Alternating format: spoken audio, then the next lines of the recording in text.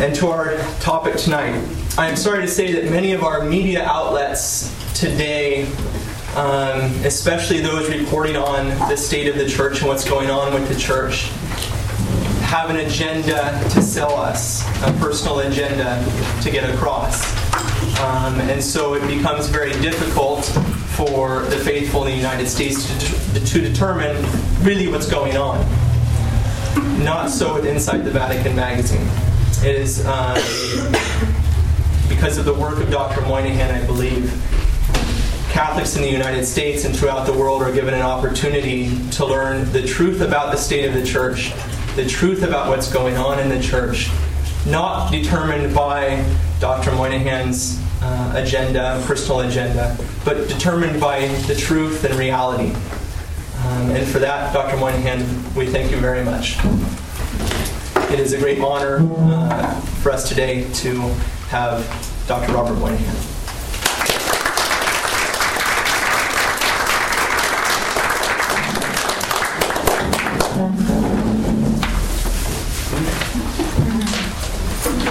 It's also my honor to be here tonight. I'm struck by the fact that this is a very Ratzingerian. The Pope has been saying for some time that the Church may not in the next century or in coming years be Christendom the way it was 1,000 years ago, but it may have small groups of believers who will not be dominating the culture, but like leaven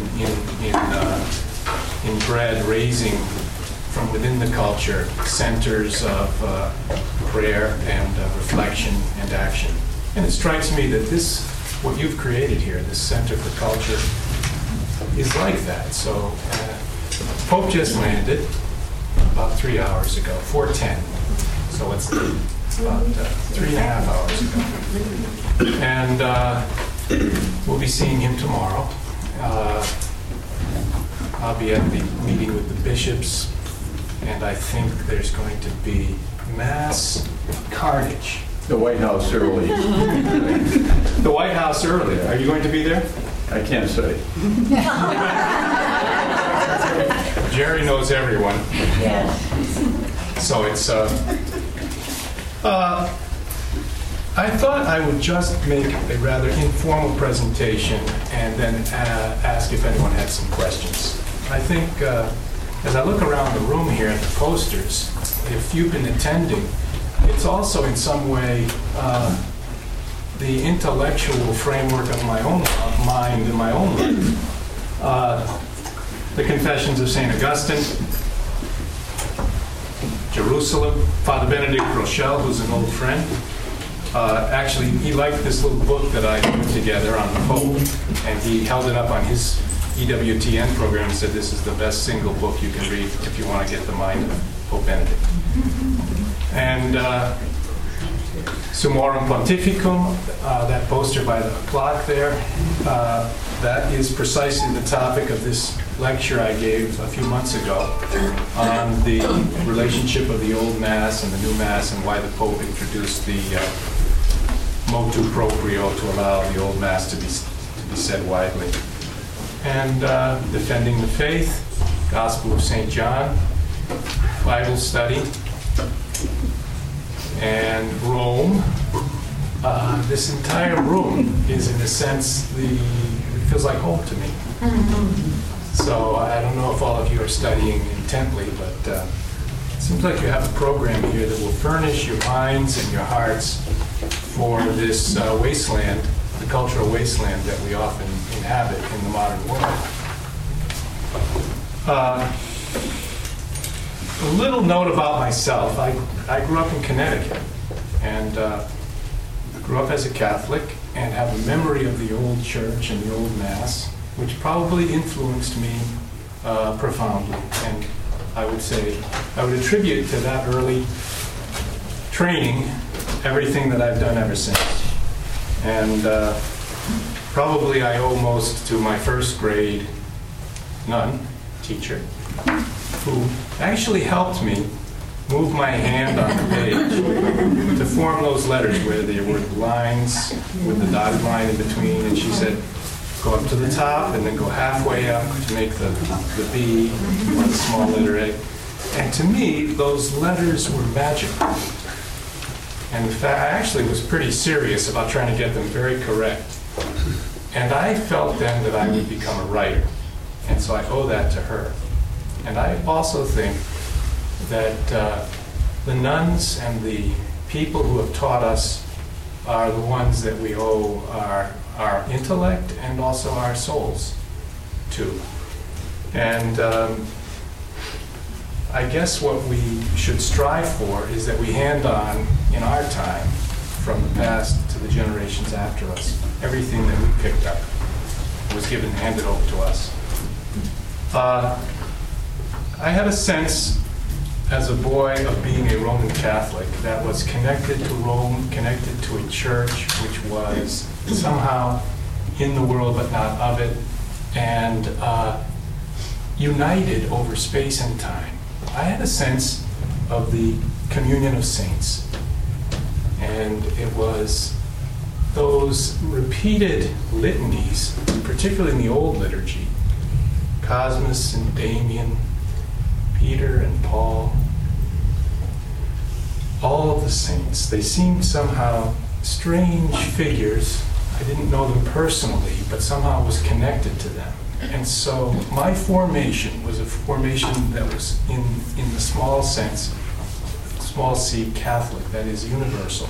I had a sense of being connected with Romans, with Greeks, with Jews, with people who throughout 20 centuries had been members of the church.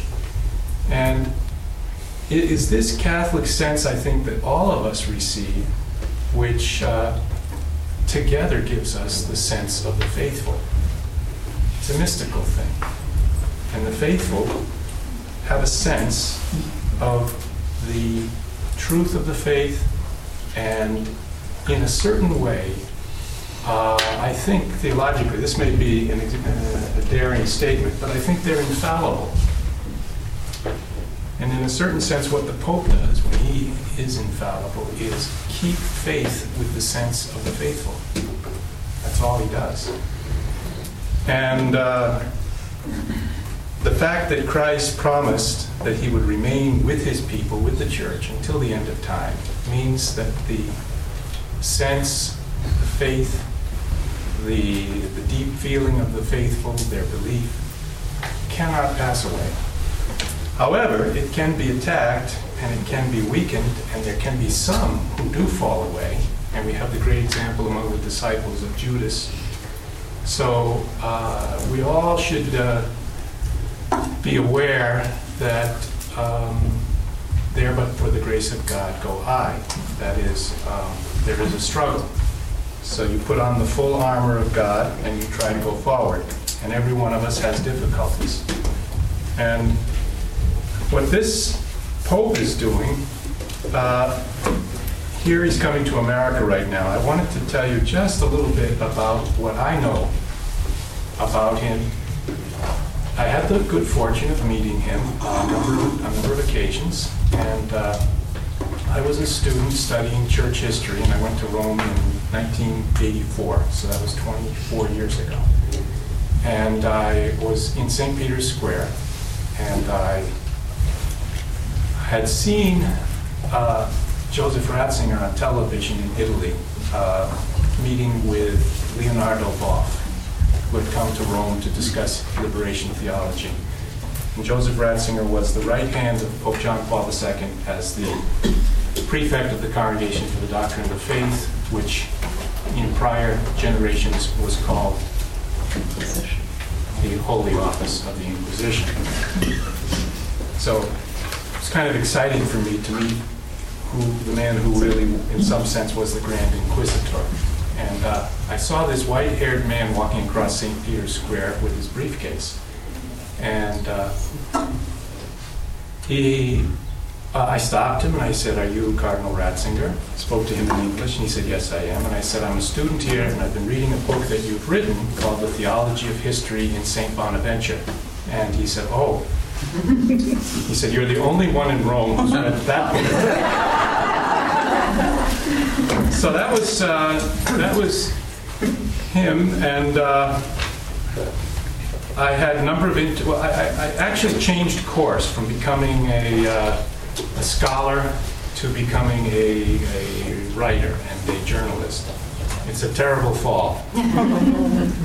But in some ways, I must say that often I feel that it's a nice group of people. The journalists don't have often, unless they get on CNN, they don't often have a high arrogant feeling about themselves. They're more interested, okay, I'd like to have an answer to this question, an answer to that question. In other words, they're straightforward. And in academic circles, you often find that people have high opinions of themselves. So in a certain sense, it's a better crowd, the journalists. But it's not very reputable. And most of us look rather down our noses at journalists for legitimate reasons, because they're struggling to get a story. And if they don't get a story, they lose their jobs. So I decided I needed to find a way to get a story that wasn't tawdry and sensational. So I thought I would tell the story of the church the best way I could in our time and kind of make a chronicle of it. So I started writing articles, even though I was still writing a dissertation, and people accepted them. And after 2 and 4 and 6 and 10 articles, I had a little reputation. And then I was invited by the National Catholic Register to be their Rome correspondent. And then I was invited by Trenta Giorni magazine, 30 days, to translate the whole magazine into English. And we brought that out in April 1988. And that was 20 years ago this month. And for 20 years, every month, I brought out a magazine about the church. And the first couple of years was 30 days. Then we had some disagreements. And we brought out a new magazine with Father Fessio in San Francisco called Catholic World Report. And then after a couple of years, I thought I'd try my own magazine, and I started this by myself inside the Vatican. And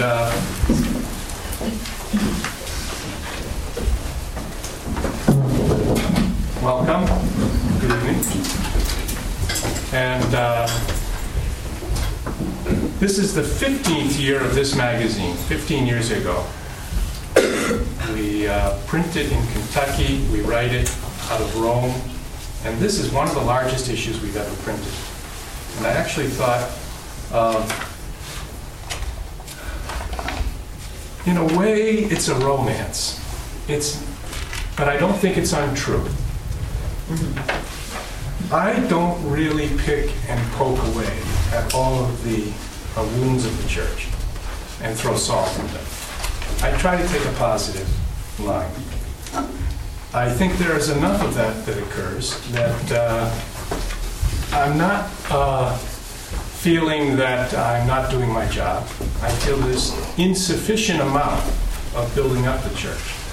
And the thought we had was really in a day when we didn't have internet. Rome seemed very far away. And in a sense, right now this year, we're trying to rethink what we do.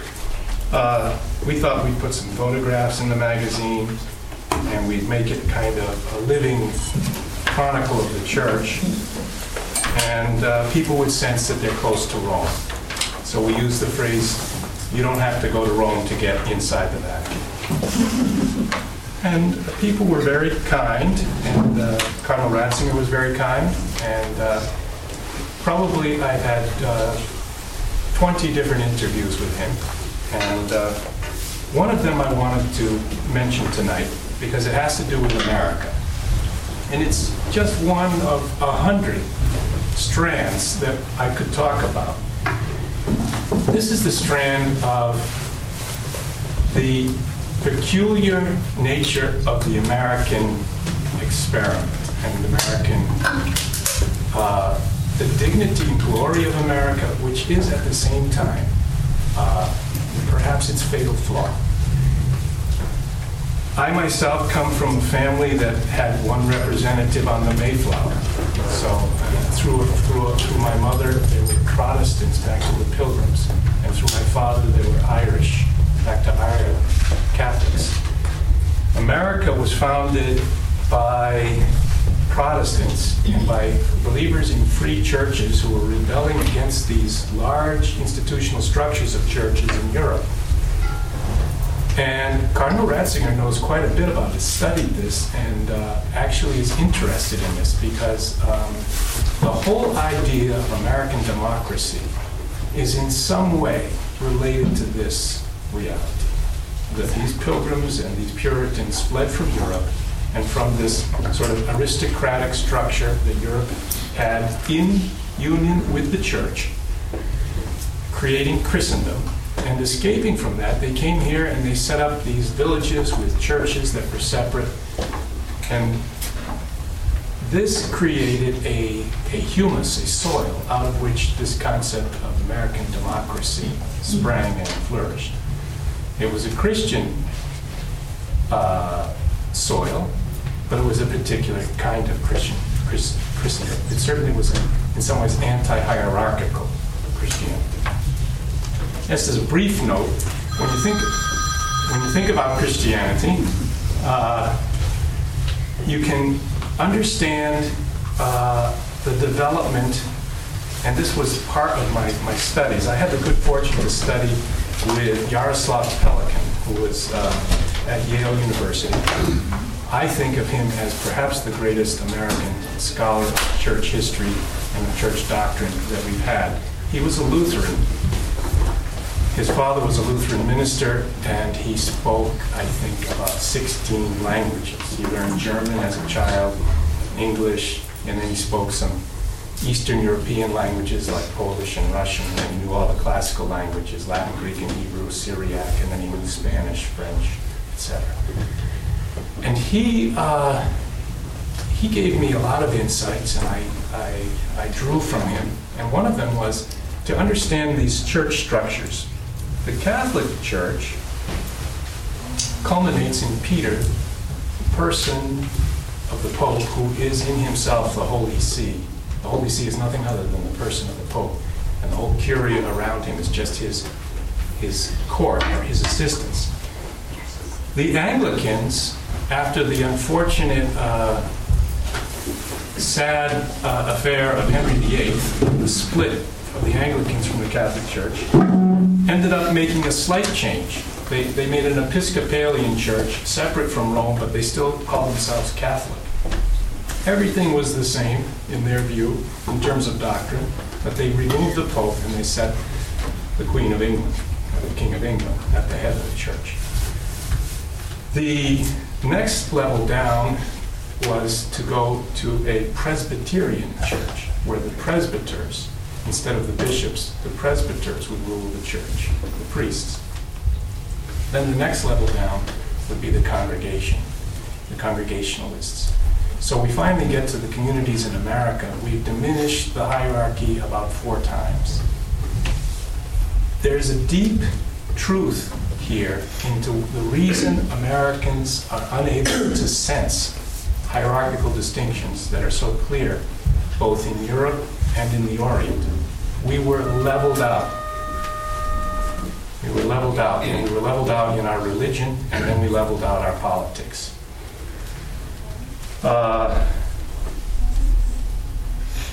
Later on, this created a tension between America and Rome with regard to the Catholic Church. And there was a type of development called Americanism, which Leo XIII actually condemned about 100 years ago. 110 years ago, actually. Now, for the last few years, we've had in the leadership in our country a group called the neoconservatives. I don't know if you've ever heard of them.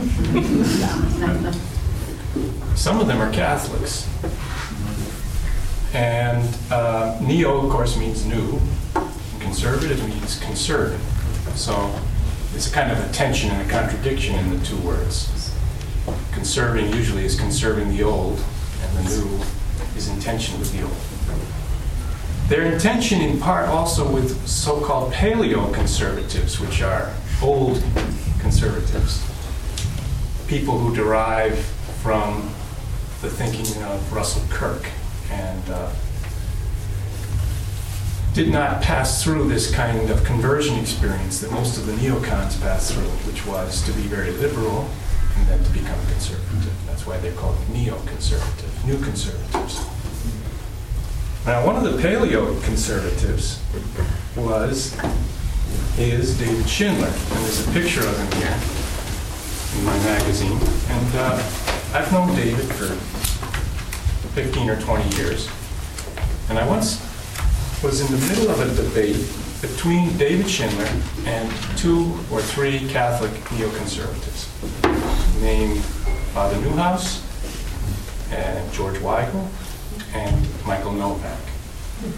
And at Trent DeGiorni magazine, we ran a photograph of a meeting with myself and those 3 and a couple of the Italian journalists. And the Italians put on the headline, "The Neoconservative Trinity." Father Newhouse, who has done a brilliant job with First Things magazine. Michael Novak, who is sort of the leading public Catholic intellectual theologian, and George Weigel also. But Schindler was critical of the 3 of them, and Trent DeGiorni was critical of the 3 of them because they were arguing a type of defense of the American project, taking precedence in a certain sense over the Catholic identity of the person and of the culture. And what Schindler was arguing was that there was a danger in this thought and that there ought to be a fundamental emphasis and a choice made for the Catholic principle if it ever conflicted with the American principle or the democratic principle or the capitalist principle. So there was this debate occurring, and I asked Cardinal Ratzinger about it. I tried to describe some of the issues in the debate, and I said, who do you agree with? Do you agree with the Trinity, or do you agree with Schindler? Do you agree with the neocons, or with the paleocons? He said, well, I think Schindler has a point. So I have moved forward in my life and my career and my writing based on a few indications given me by Cardinal Ratzinger, by John Paul II, by his secretary. And I don't actually have written instructions. No one actually tells me what to do. I'm a free agent. Actually, quite useful because I'm completely deniable. That was just him. That was his folly. So everything I'm saying tonight and everything I put in the magazine is actually able to be judged, accepted, rejected by any Catholic and any person. But I decided just before the Pope was coming to America to go back to this old debate and to interview Schindler and say, how do you think the American experiment is developing? And the fact is that from 1990 on, the neocons emerged as it. They basically have run the show. I think they may be in their twilight, but they've had quite a run. Or they had quite a run. And Schindler did an interview which I found so beautiful that I thought I'd mention it here tonight. And I put it more or less in the center of the magazine. I did that on purpose. I do these things. I have a reason, sort of artistic sense, as I put a magazine together. And every month I feel pretty good that it's actually an artifact that comes out. It's kind of enjoyable. I think work, Joseph Pieper, I think, argues that work gives dignity to man. And a lot of the problem we have in our culture is we don't see the results of our work, we don't touch them. And I think, I don't want all of you to start magazines, but I would recommend doing things that have tangible results, because I think that has intellectual, psychological, and spiritual effects. The title of the article is a quote from the center of the interview. We love God in all that we love. We love God in all that we love. in a way, this is an affirmation of being a human being, of being a person, and loving things. Because what it says is, the thing that is Augustinian, it's what Augustine came to in his Confessions. Groping in the various human loves, he was groping for the love of God. Schindler, in his Augustinian way, repeats this. We love God in all that we love. And this is the center of Ratzinger's thought. And I thought I would introduce the Pope's trip to America by getting at the very center of his thought. At the heart of Pope Benedict's basic proposal to culture is a particular conception of dialogue.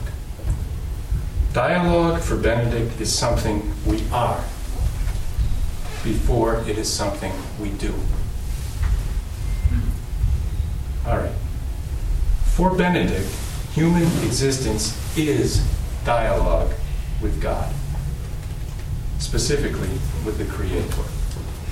Relation to God lies at the core of our being as creatures, and thus we implicitly invoke the question of the nature and existence of God in all of our conscious acts. Now, it's getting to be a little bit integrist, a little bit totalizing, as we used to say in Italian with the Communion and Liberation people. They like that. But some people were critical of them because they're saying everything that you think and do relates to God. As Aquinas says, we know God implicitly in all that we know. Now again, if you've never, there's a line in a poem by Gerard Manley Hopkins. O mind has mountains, cliffs of fall. Hold them cheap he may who ne'er hung there. What he's saying is that in the human mind, there's like the Himalayas, and some of them are cliffs in your mind where you could despair, and you're clinging by your fingernails, and you're looking down, and you might fall. And someone else will say, you have no need to be concerned, that's just in your mind. But that other person is holding cheap the problems that you face.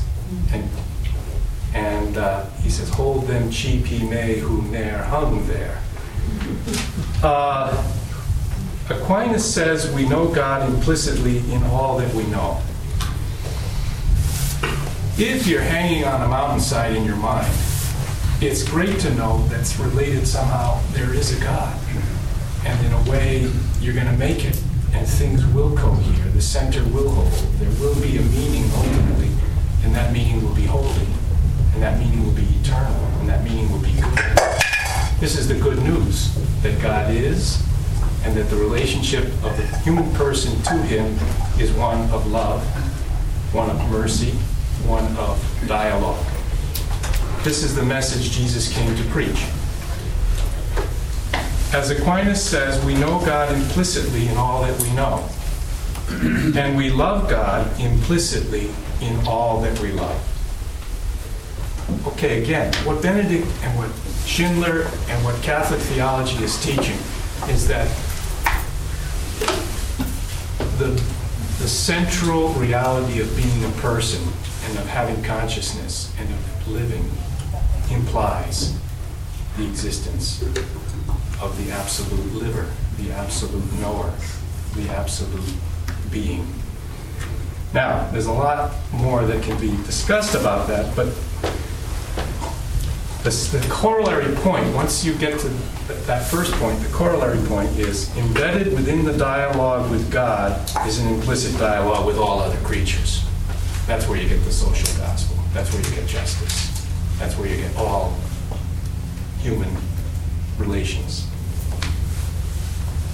Relation to others is given us inside the relation with the Creator. Okay. So the question is, why is Benedict's conception of dialogue relevant to American culture? Schindler actually, and he says, where polls indicate both a high belief in God and a widespread interest in the very question of God. In other words, America is 80%, 90% already persuaded of these things. Everyone believes in God. What's the problem?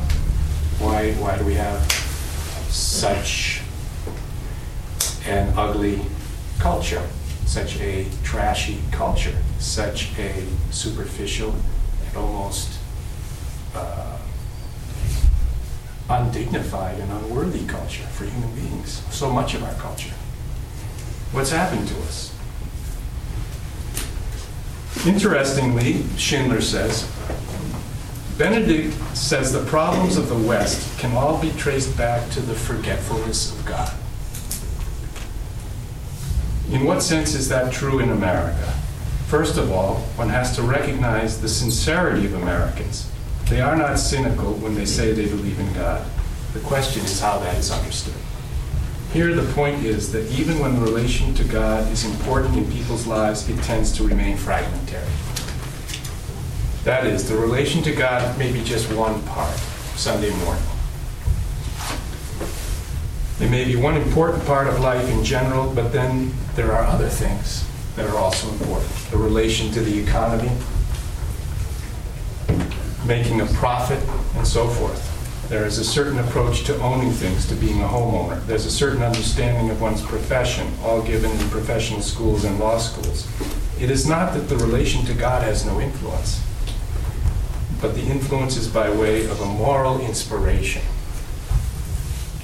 The relation to God does not provide the deepest form and end of these various activities. Now, you may have he said it's a moral inspiration, and he made a slight criticism of that.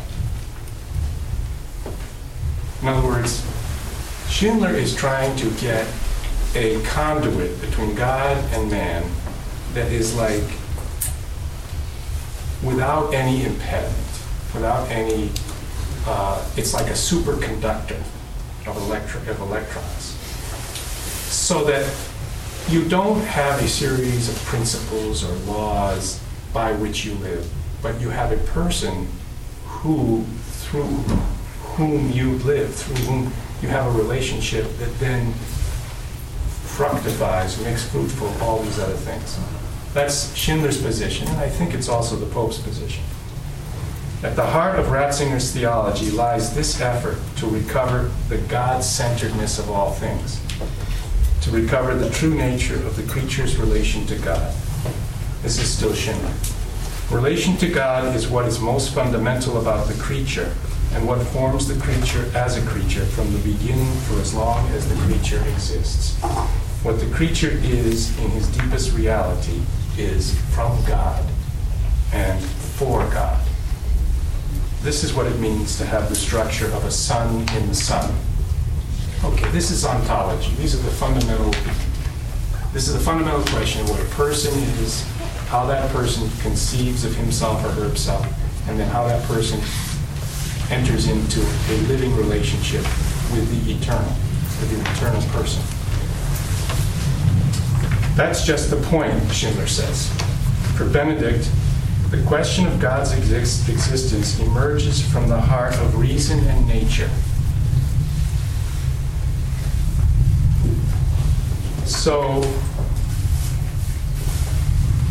there's so much here that I could talk about, but I think that I'll just leave this for a moment and say, the theological principle from which Ratzinger sets out is that the Christian faith and the Christian life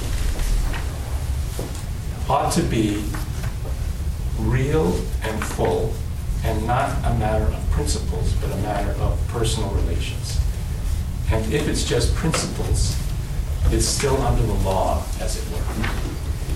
And if it becomes a living relationship, then it's grace and truth. And this, in a sense, was the debate between the early Christians and the Jews.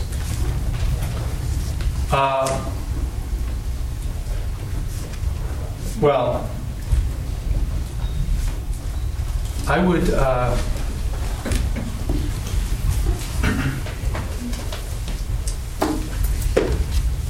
I would just make a couple of other points, and then I can answer some questions. In the 2 weeks after the Pope's election, I put together this book based on the interviews that I had done with him over 10 or 15 years. And I think it actually turned out pretty well. It's small, but sometimes less is more. And in here, there's a passage which I wanted to bring to your attention. The worship of God. And I'm going to read just a few words here. Worship. The word falls oddly on many modern ears. What does it mean to worship, to adore? Is it something one chooses to do as often as possible? Is it something one is forced to do on Sundays? Does it require a certain ritual, a certain behavior, a certain place? Who is the one worshipped and why? For Ratzinger, the worship of God is the most important, beautiful, fitting, joy-filled, and satisfying, life-giving thing a human being can do. It is so, he believes, because God is the perfect being, eternal, holy, good, the source of all other beings and all life. As such, he is worthy of our adoration. It's like that phrase, worthy is the Lamb. If anyone proposes a God who is unworthy, you certainly won't bow. This is why the early Christians did not burn the incense. They said, just take a pinch and burn the incense to Caesar, and you can save your life. Otherwise, we'll regard you as a traitor. But they could not burn incense, which was reserved only to the divine, because they knew Caesar was unworthy. Not only was he by nature human, but by his practice, he was a criminal, or a madman, or a scoundrel. The great journey of everyone's life is to find who is worthy of your love and finally of your worship. And that journey is one that all Christians enter on and engage upon. And when you finally realize that after looking all over the place and maybe reading the Eastern writers, the Hindu, maybe reading and thinking about all the various pathways that people have followed, and then you come back and you see the carpenter hanging on the cross who didn't ask anything except to sacrifice his life. He didn't do anything except good things. Suddenly you realize that the God that you sought is already there. The king is the worthy king, not the president or the czar or the emperor, but the crucified Lord. Once you make that decision, it's also got a political consequence. Everything political is relativized. You can no longer be an automaton or a mass man. And this is why, in a certain sense, true Christianity is in some way always countercultural, and in some ways can be inimical to totalitarian systems. Which is why, among other reasons, I like it very much. But sometimes Christianity can lose its savor, and Christians can lose their faith, and they can forget their traditions. They can be captured and sent to Babylon. And these are tragedies. These are cultural and spiritual tragedies. All of North Africa was Christian, and it's no longer Christian. Christianity can disappear. The Pope has actually stated this on some public occasions. He said, we are not promised that Christianity will remain until the end of the world in all places. Sometimes it disappears. It could disappear here. We have legislation pending in Canada and America and many Western countries that would prohibit certain Christian beliefs. We may find ourselves again in the catacombs. Maybe we are in a type of catacomb. Maybe there is a glass ceiling. Maybe people don't act fully as Christians when they're in the workplace or in academia. I can say academia is a tough place for Christians. Some of you may know what I'm talking about. Only God, the true God, would be a fit object of human worship. It is this that the first of the 10 Commandments reveals. No other gods are worthy of human worship, but the true God is. To worship the true God is for Ratzinger to draw close to the ultimate source and meaning of everything in the universe. To be in communion with that source in prayer and in song and in other ritual acts, and therefore in some way to participate in the very life of that divine being who is worshipped. To worship God is, for Ratzinger, very near to the same thing, though it is not exactly the same thing, as to love God. To worship and to love are intimately related and intertwined. Since this is so, Ratzinger believes that knowing how to pray, to worship, to enter into communion with God, to love God, and then receiving back from God some portion, some particle, some semblance of his divine life, becomes the single most important and wonderful thing a person can do in this world. That is why at the center of the church's life is the Eucharist. And that is why in this trip to America, the Pope will celebrate Mass. Now the media is going to be watching for the statements, as there was one today on the airplane about the pedophilia scandal. That's the lead on AP and on Reuters tonight. I don't know if it's already on the evening news because I never watch television. It is. All right. Each journalist was asked to put a question into a bucket, and they picked a couple of them during the papal flight to ask the Pope. And they probably did it in advance, and the Pope knew he was going to answer. And he intentionally was going to try before landing, as it were, international waters. The airplane is over the Atlantic. He answers the question and, in a sense, sets it aside. He no longer really has to address it now that he's here. It's a tragic and horrible question, and he made it the first question, the pre-landing question. And he said that it's a tragic thing that at the very heart of the priesthood and at the heart of the liturgy, there were crimes so grave that they are hard to even think of and mention. And you touch here near to what we might call the diabolical. And that's why I say that there's always a struggle in the church and in our own lives. And every one of us has to find the balance between obsessing about the struggle and the temptations and the things that could distract us or destroy us, and keeping our good humor and our faith. I think probably it's better to err on the side of good humor and faith and not think so much about the devil. But other people have different judgments on that question. So the Pope is here now in America, and he's going to have 4 or 5 main appointments.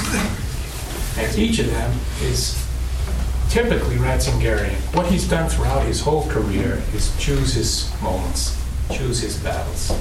During the 25 years that he was the Grand Inquisitor, he had about 5 main battles. The whole thing was summed up in 5 main confrontations, and usually it was one man. Him against one other person, one theologian. Maybe there were a few more than 5. But Leonardo Boff and Liberation Theology. It was beautiful. Boff comes in with his Franciscan robes and big beard. Of course, now he's left the priesthood. But the whole question there was, shall man live by bread alone, or by every word that issues from the mouth of God?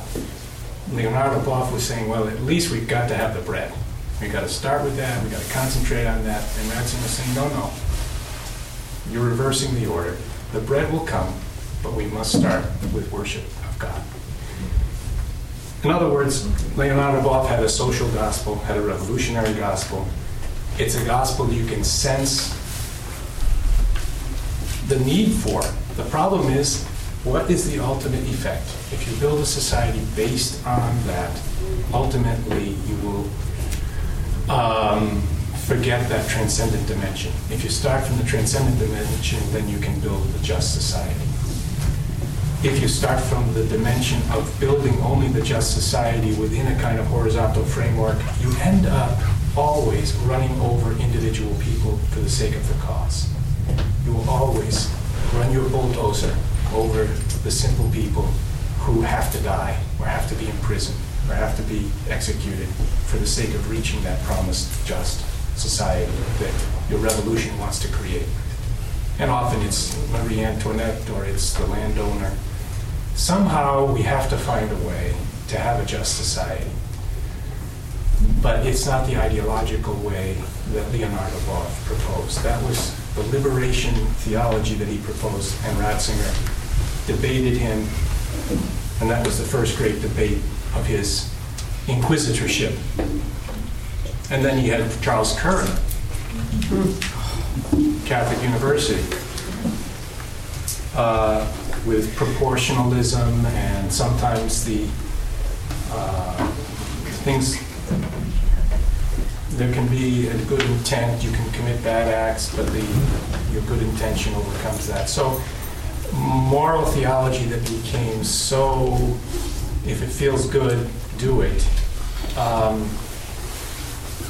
in the sense finally lacking in all discipline, in all rigor, and in all clarity. And in America, the Pope is going to choose, I would say, 3 big confrontations. But he's not confronting in the sense of a fighter, he's confronting in the sense of a witness. And the first one is tomorrow afternoon with the bishops.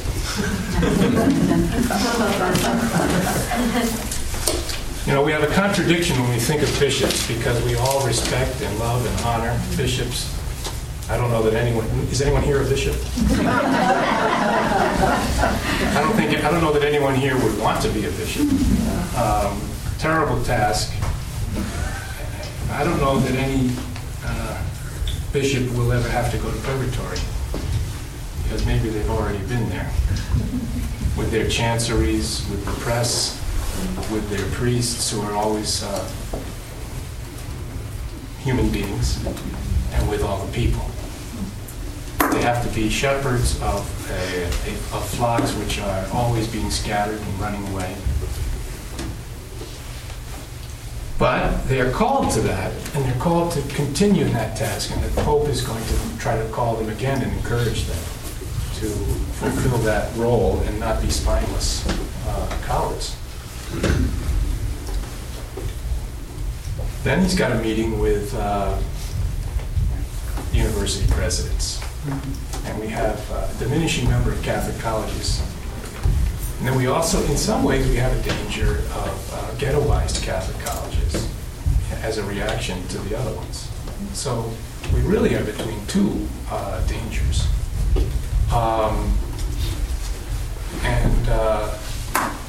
I would love to see a takeover of Catholic University, which is doing pretty well, and Georgetown, and then bring in Christendom and have all 3 of them create the great Catholic University of America that would be the best in the world.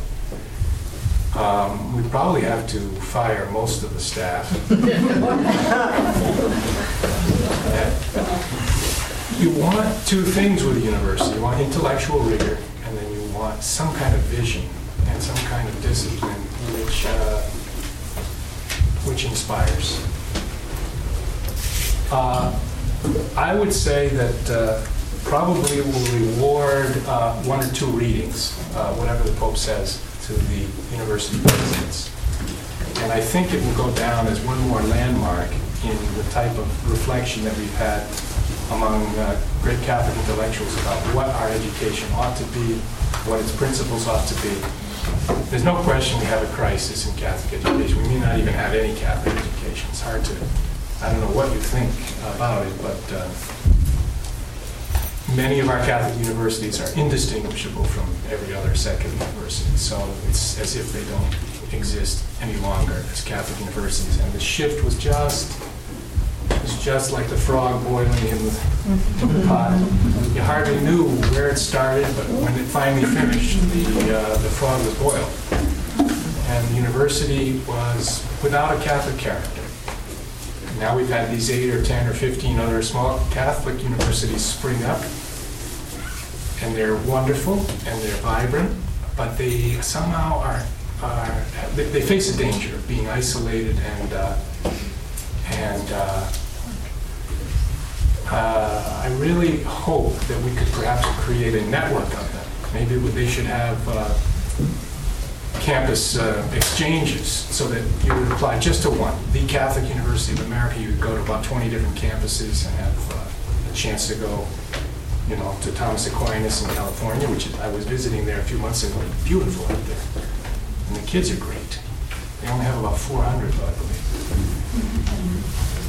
And then you could go and, in a Reformed Georgetown, you could study in Washington. And then in a Reformed Notre Dame, you could have a great Midwestern campus.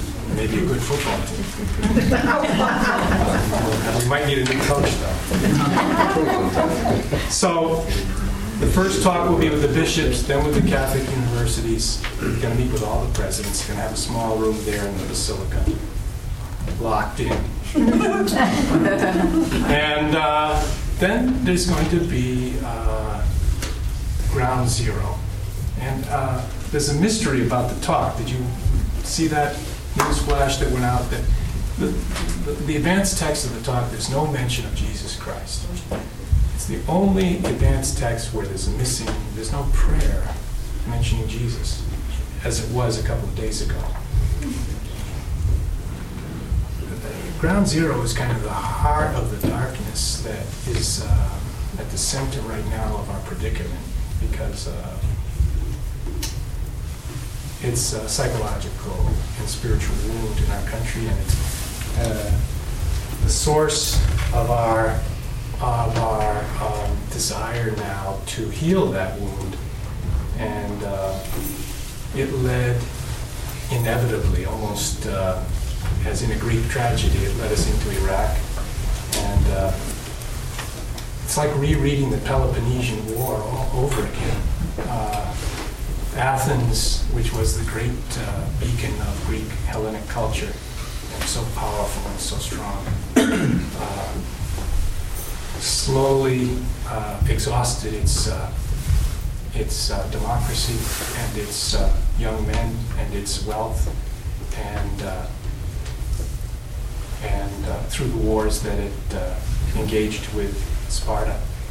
And somehow we need to find our way, and it starts by assessing ground zero, and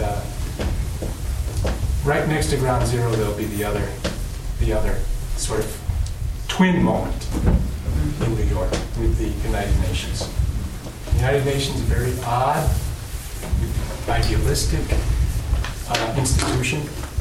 Sprang out of the Second World War, already sprang obviously out of the League of Nations in the First World War.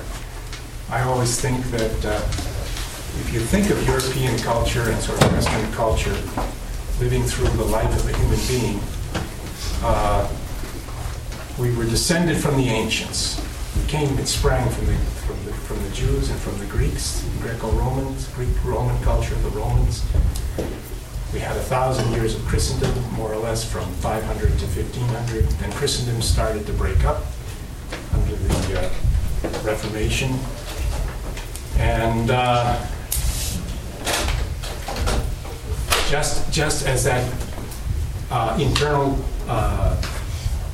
dynamism was occurring, there were technological breakthroughs that allowed Europeans to have a 5-century period where they dominated the world, 1500 to 2000.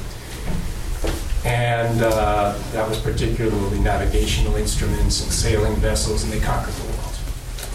And they Christianized in some way the world. The Catholic missionaries, the Jesuit missionaries, and the Protestant missionaries.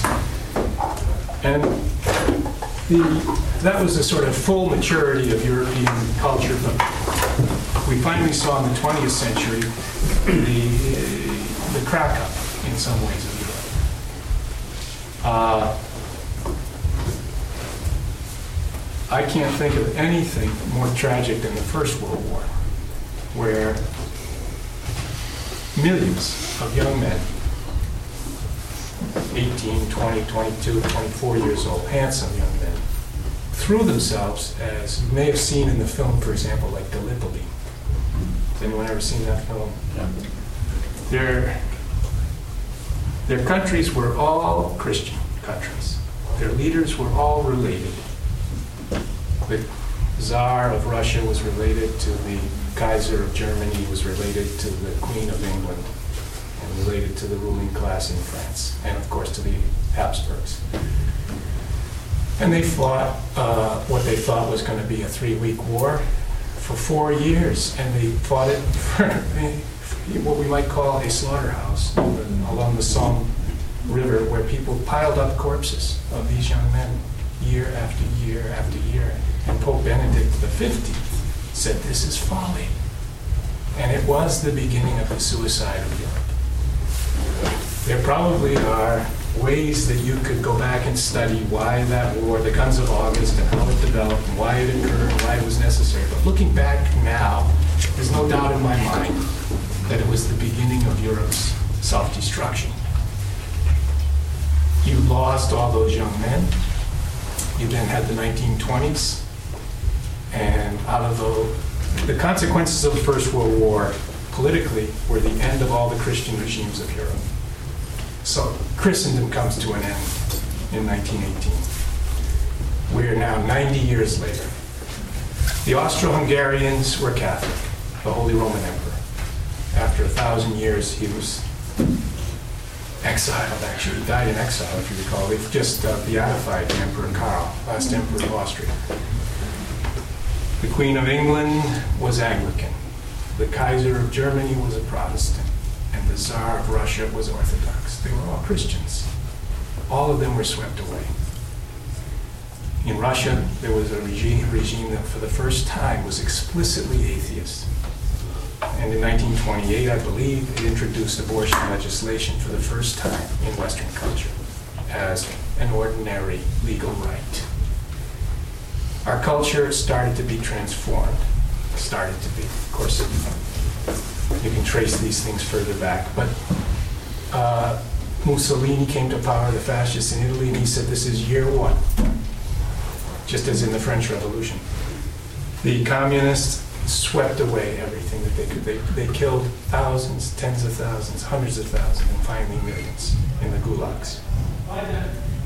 The Germans developed a new type of regime under the National Socialists. It was a kind of transcendent pagan religion that was utterly opposed to Christianity.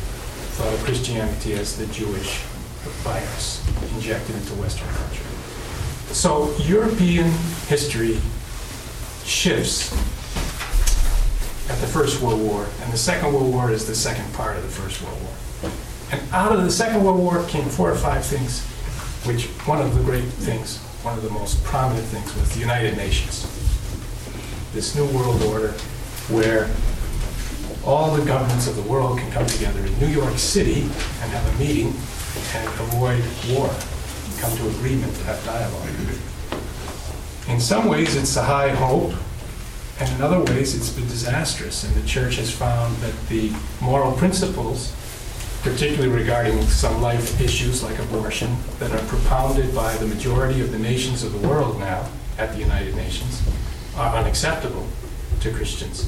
And interestingly enough, we have found alliances with the Muslims, as most of you probably know.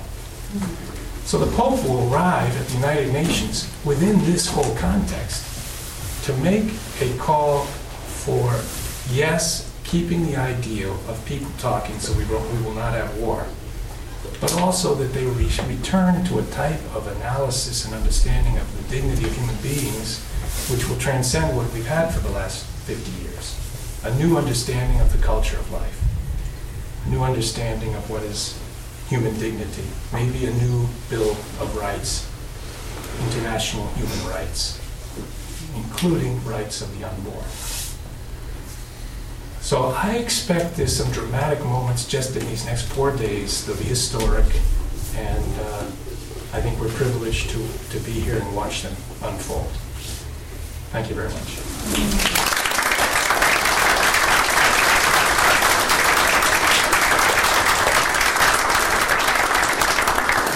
Questions? Yeah, I'll take 9 questions. Sir. In reference to the second meeting the Pope is having with educators, this is interesting. Being a graduate of Georgetown, I've seen Georgetown become less a Catholic university. I don't know if people can hear you. Become less a Catholic university. He says Georgetown has become less Catholic. He's a graduate of Georgetown. He remained Catholic. And I see the ministries of some Protestant groups in the public colleges doing a better job spreading Christianity than modern. So it worries me, and I'm hopeful that the Pope will take a very decisive position on it and make his position known that the Jesuits have got to somehow get back to Christian education. And I was there, everybody had to take 4 semesters of religion. That's long disappeared. Probably some course in social thought that's been now given. Social thought. What a joke. Well, you've made a comment. I don't know what the Pope is going to say, and it's possible that he will waste the opportunity.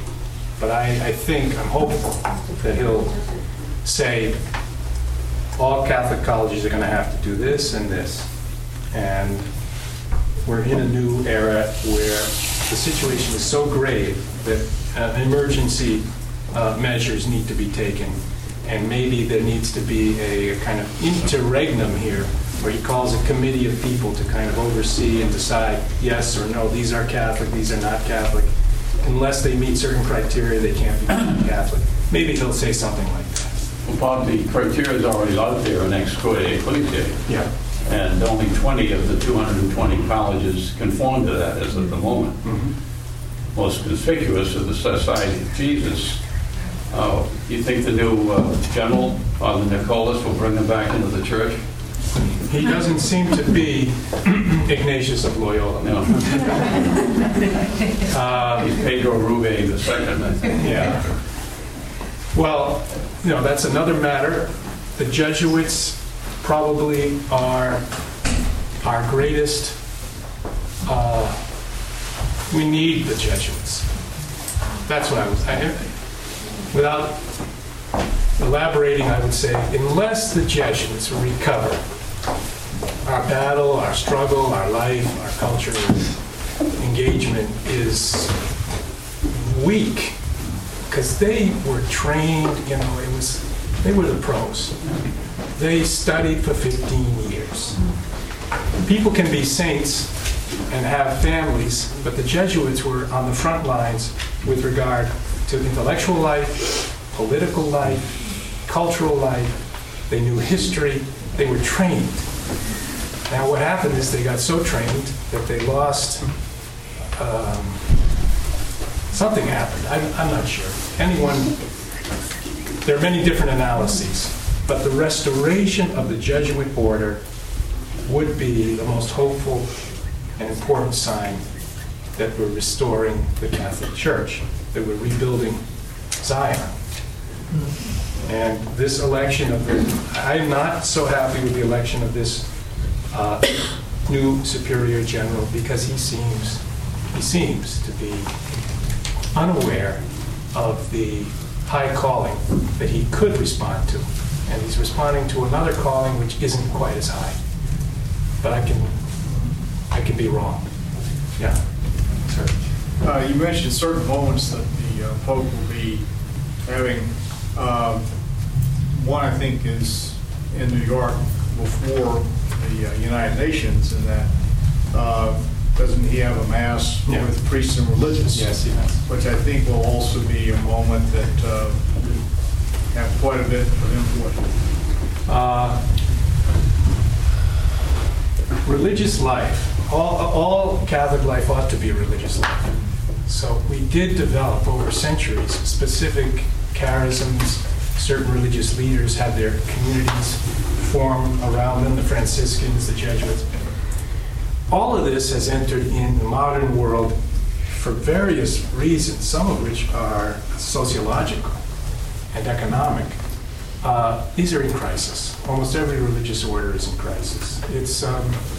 It's as grave a crisis as the time of the Protestant Reformation and as the time of the Arian and Gnostic heresies.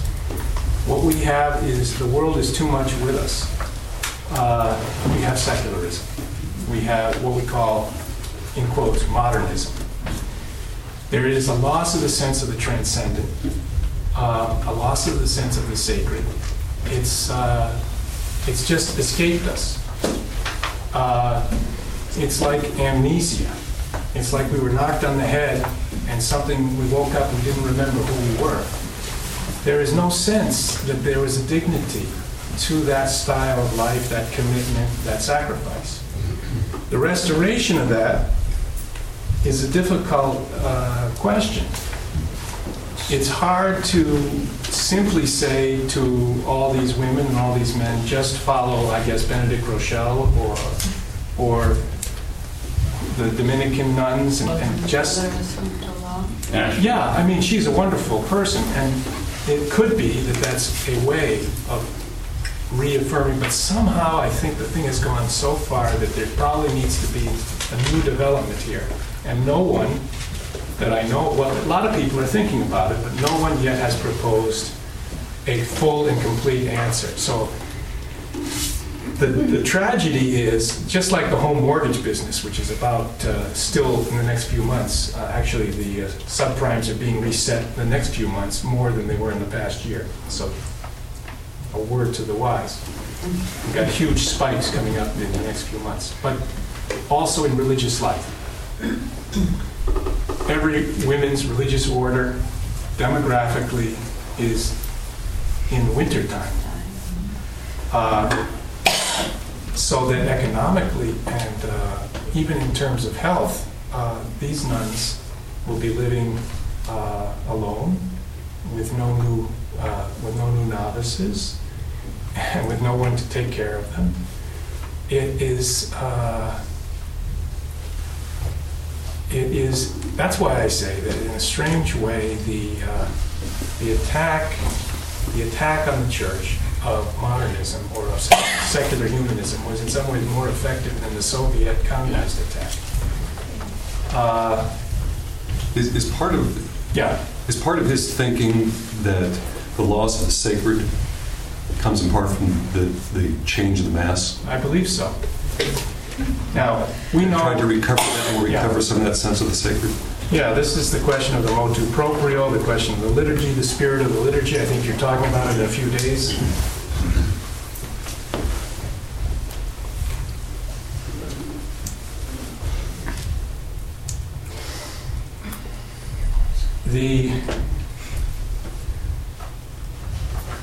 The liturgy was rewritten in the wake of Second Vatican Council. Annibale Bugnini and his team. Paul VI attended the first sort of practice Mass, and at the end, he said, "Where is the mystery? The mystery is gone." It was intentional to change the Mass and, in a sense, open it up to the light and air of the modern world. Put it in the vernacular, remove excessive ritual gestures that seemed either mystifying or superstitious in some way. Approach the Protestants, who had a liturgy that was reduced essentially to the word, and in some way lay the basis for the reunion, notionally for the reunion, ecumenical reunion of the church. This all occurred in a very rapid period, and it was driven through by some very energetic men. And many bishops and cardinals have said to me that, and Ratzinger himself has written repeatedly, the Church should apologize for the confusion of the implementation of the liturgical reform.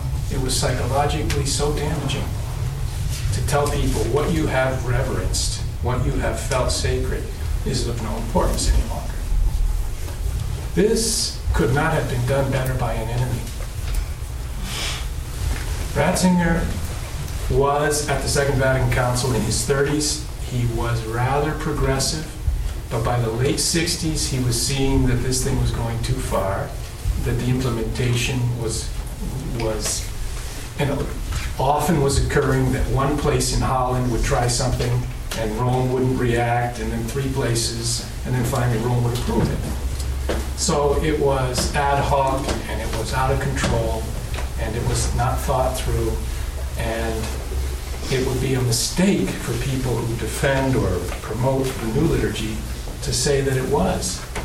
It was a movement that a few people took control of, and the Pope kind of followed along, Paul VI, and approved it, even though, for example, remember, you all know, that Cardinal Ottaviani, his Grand Inquisitor, his top theologian, said, you've got theological errors here in your description of the Mass, your lack of reference to the sacrifice of the Mass, in your effort to reach out to the Protestants. You've maybe impaired a little bit Catholic theology. And the Pope changed the prefatory letter to the publication of the new Mass. This was 68, 69, things were rushing. It'd be very interesting for all of you to go study those years once again. But they introduced the new Mass. And then they went beyond that to denigrate the old Mass, which never should have occurred. The first thing and the fundamental thing that the Pope has done in his works on the liturgy, and liturgy is extremely important to him. He once said that actually he hoped he would retire, not be elected Pope, and spend several years in a monastic, quiet setting and really write his great work on the liturgy. Because the liturgy is about God. It's a central point of theology. It's how we worship God. It's how we relate to God. And the Mass is the place where that occurs. And it shouldn't be superstitious, nor should it be a sect-like little conventicle. And some more progressive theologians and liturgists say that there was that danger in the old liturgy, and that danger is returning among those who appreciate or like the old liturgy. But this is really false. The old liturgy was a universal liturgy, organically created, and this is what the Pope has written as well, over centuries and centuries, rooted back in Judaism. The old liturgy was Judaic. It was like a Passover meal that was then rendered into Greek and Roman and then into all the rest of our cultures. The modern Mass is in some way a rationalized construction of post-World War I and II Europeans who have lost all confidence in Christian culture because of those wars. So the Pope tried to get the Mass, the old Mass, to be respected again, to appreciated again, not just regarded as something left in the junk heap. And he said, any priest can celebrate it. But the vast majority of bishops and the vast majority of priests disagreed with him. They flew to Rome and said, don't promulgate this. And one of his best supporters, Archbishop Ranjith, who was a good friend, told me privately, he said, the Pope is being put under such tremendous pressure, I'm not sure he's ever going to publish it. Remember that we were waiting months. Follow-up. Well, we waited a long time. He finally published it. But the point is, we know for sure from inside information that many powerful churchmen were saying, publish this over my dead body. And he finally still published it, so it was an act of courage. But the implementation of it, I believe what he thinks will happen is something over decades and centuries. I don't think he's expecting over 1 year that the church will change. He's now established from the top that the old Mass is not an illegitimate or narrow-minded ceremony, he's even called it the, what's the phrase he uses? The extraordinary form. Extraordinary form of the liturgy, in the sense that it is the fullness and the organic richness of the liturgy. I really think you could read and interpret his document, Summorum Pontificum. I think in 20, 30, 40 years, they'll be found that opened the way toward a restoration of Catholic tradition that was almost going out. I do. I think it was a great document, but very few people are reading it that way, and many people are not implementing it. But here and there are centers. It's like the Benedictine monasteries in Europe when Rome fell. They kept culture going. They copied the manuscripts. There'll be centers of Catholic culture, and they'll aggregate people to them. Communities will grow up around them. Children will be formed by them. Saints will come out of them. Scholars, intellectuals. And that's the path that the church will find its future from, I think. I think you know them by their fruits. The fruits, I think, and again, we just in recent days had news stories. I think the Pew poll about Catholic practice in America, because we're under 20% Mass attendance, people just don't go to Mass. Catholics are not what we would have called Catholics 40 or 50 years ago. So we're in a crisis, and the Pope is trying to be a teacher, trying to open pathways back to the traditional teaching and liturgy, and being fought at every step of the way, but the fight isn't so visible. It's just a silent battle. I think the people who are opposed to the Pope are waiting for him to die. And I think the Pope is on his exercise bicycle every day. Yeah. You're speaking to all of the different crises that the different aspects of Christianity has been suffering through the last several decades. And don't you think that a lot of it has to do with people, well, you're speaking to the culture and society that we live in, which is a very instant gratification. I don't want to think. Don't ask me to add this up on paper by hand. My handwriting isn't very good because I never learned to spend the time to discipline myself enough. Oh, I don't want to do the old Mass because, wow, it may be too much work. I have to use my senses and my brain and think about it. And if we look at physics and science and math, all of that emerged from religion. All of that came from thinking and hard work and imagination, using our senses, using everything that God gave us. And we're still rediscovering things that the Greeks came up with in modern physics. So there's a lot to be said for a little hard work, a little effort, a little patience, a little discipline, and maybe that all needs to be reintroduced because, and be made a focus of every branch of thought within the Catholic Church. Because it does work. It was always there. Mankind wouldn't be as interesting and as fantastic as we are now. And it wouldn't have happened without religion. It wouldn't have happened without Christianity or any of the other established religions. But it's us, our souls, our spirits, all of that old-fashioned, natural... Your remarks remind me of a phrase at the end of The Decline and Fall of the Roman Empire by Edward Gibbon. He says, what a tremendous fall this was, where the aqueducts, which had brought water from the mountains, where people had warm water, this is 2,000 years ago, They had roads. They could send letters from Paris to Rome in a couple of days through their Pony Express. Caesar was running up and down from Gaul to Rome, back and forth. They had swift ships to Alexandria and Palestine. But the whole thing fell. The mighty fabric was torn. And he said, nevertheless, they didn't lose the fundamental things. They still knew fire. And they still grew crops.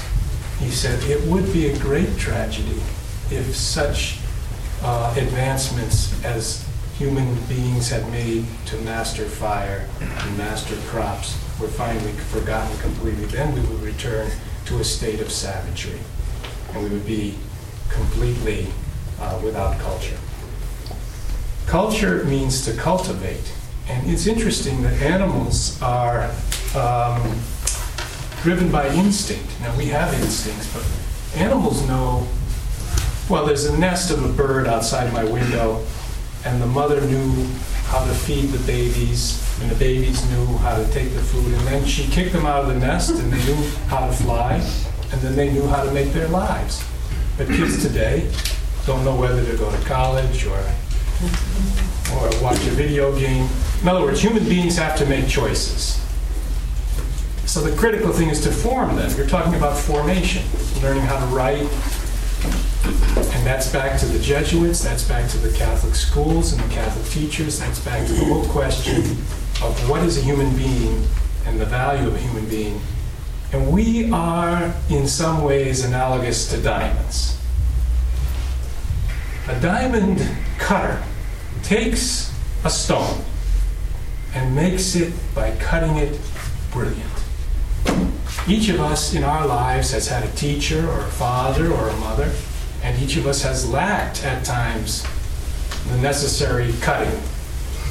We are created by the cutting that is done upon us. We are made into the persons, into the people, into the souls by the suffering we go through, by the love we experience. And what you're talking about is the need for all of our society in America to think of each person as a diamond that needs to be educated, cultivated, cut, supported, and sometimes disciplined in order to bring forth that shining, sparkling character that that person has. This is the center, this should be the center of the culture of life. It should be the center of our culture. Why don't we take one more question, and then if there's anything else. Oh, we'll take two. We got two more. Okay. You said that we were in a crisis regarding religious orders. Would you say that with the new orders popping up, like the Dominicans up in Ann Arbor, and you've got all these new orders that are very aligned with magisterium, that are really, I mean, they have so many locations, and that all these other ones are going to start dying off as these other new communities. It's partly that will happen. I visited Mother Assumpta Long and was struck by her strength, her integrity, but most of all, the young nuns. Very young. Very young. Yeah, and then one was a waitress down at the Breakers in Florida and had a boyfriend and went out to the Bahamas and then just became distraught and despairing at the meaninglessness of her life. She said, somehow I saw Mother Assumpta on EWTN, on the side of a hotel lobby, sat down, thought, I better go talk to somebody, went, got back and got in touch with. She said, the day I put on my habit, the day I took the vows to be the bride of Christ, she said, was the happiest day of my life. No regrets. We had this conversation, I was thinking, well, this is the way religious life used to be, happy. And I think that they are attracting people. It's still so small that it's hard to know what its future will be, but it's a very beautiful, and I've traveled and seen, I met Mother Teresa of Calcutta, and I met her nuns. And you probably have met them at times as well. They seem to have inner joy, inner contentment. And that's why Mother Teresa said, America is poor. Sadly.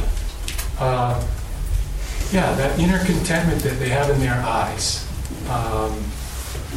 that's priceless. So, Everyone should read her book. Everyone should read her book. Everyone should read her book. book. Yeah. We have one more question. How do you think our current Pope going to reconcile the church with the people? Indeed, I think the Catholic Church inflict a lot of pain to the people throughout all these years, including the limbo issue that was just resolved a few years ago. And now with all that abuse right in the middle, and the Cardinal O'Malley trying to invite the Pope to Boston so he can reconcile the whole issue. Yeah, no, I know what you're saying. Well, the last thing you were saying, Cardinal O'Malley in Boston, where so many people have felt betrayed by the church, wanted the Pope also to visit Boston. Well, the Pope has protected his physical health by restricting his activities. He meets far fewer people than John Paul II met. He's concentrating on his mission. I really think that some of the most conservative Catholics are critical of this Pope because he doesn't seem to be as strict and as dogmatic as they had hoped he would be, because what he's doing is what you are talking about. He's talking about forgiveness, he's talking about love, he's talking about God's presence in people's lives, hope. His first encyclical was on love. His second encyclical was on hope. He wasn't writing encyclicals about sins and limbo and theological questions, which always are intellectual matters and always are mysteries. They always surpass the human intellect in any case. So I think, actually, it's a funny thing. He has a ready smile, and he's a gentle man, and in fact, far from being a kind of Prussian German military officer, he is far more like Heidi's grandfather. Yeah, and you saw him on TV, you've seen him, but you really see him in the next few days. But when he came out on the balcony, this is a picture when he came out on the balcony when he was elected Pope, he had a smile that was unprecedented. I never saw him smile so widely. And he has kept that up. He is not conflicted. Paul VI was kind of tense and worried and like Hamlet. This Pope...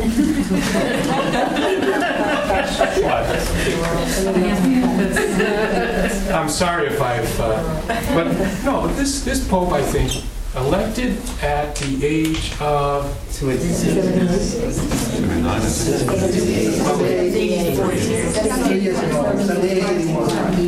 Yeah, he was just 70. 81 tomorrow. 8. Yeah. 81 tomorrow. 81 tomorrow. Exactly. But a man at 78 doesn't have the same concerns that a man at 58 or 38. He's matured. He's matured, and he just said, I've really just got one or two points I want to make over and over again. God is love. Let's try to become worthy of His love, because He loved us first, and let's love others. I mean, this is the law and the prophets, as Jesus said when the scribes and Pharisees asked Him what was the content of the law. He said it's all summed up in these two things. It's kind of a short course. So he has left aside many things that people might have thought he would concentrate on. Encyclical on love, encyclical on hope, and a little bit a restoration of the liturgy, and a kind of call to people in religious life, try to discern your vocation and try to live it. But no condemnations, no anathemas. So I think he's trying to lead by persuasion and by example. But you look at John Paul II apologized to the Jew. That was the greatest reconciliation. Well, the Pope is trying, I think. Actually, I'll end with this. I think he's an intelligent man. He may be perhaps as intelligent as any man I've ever met in my life, in intellectual terms. But the thing that sets him apart is his spiritual vision.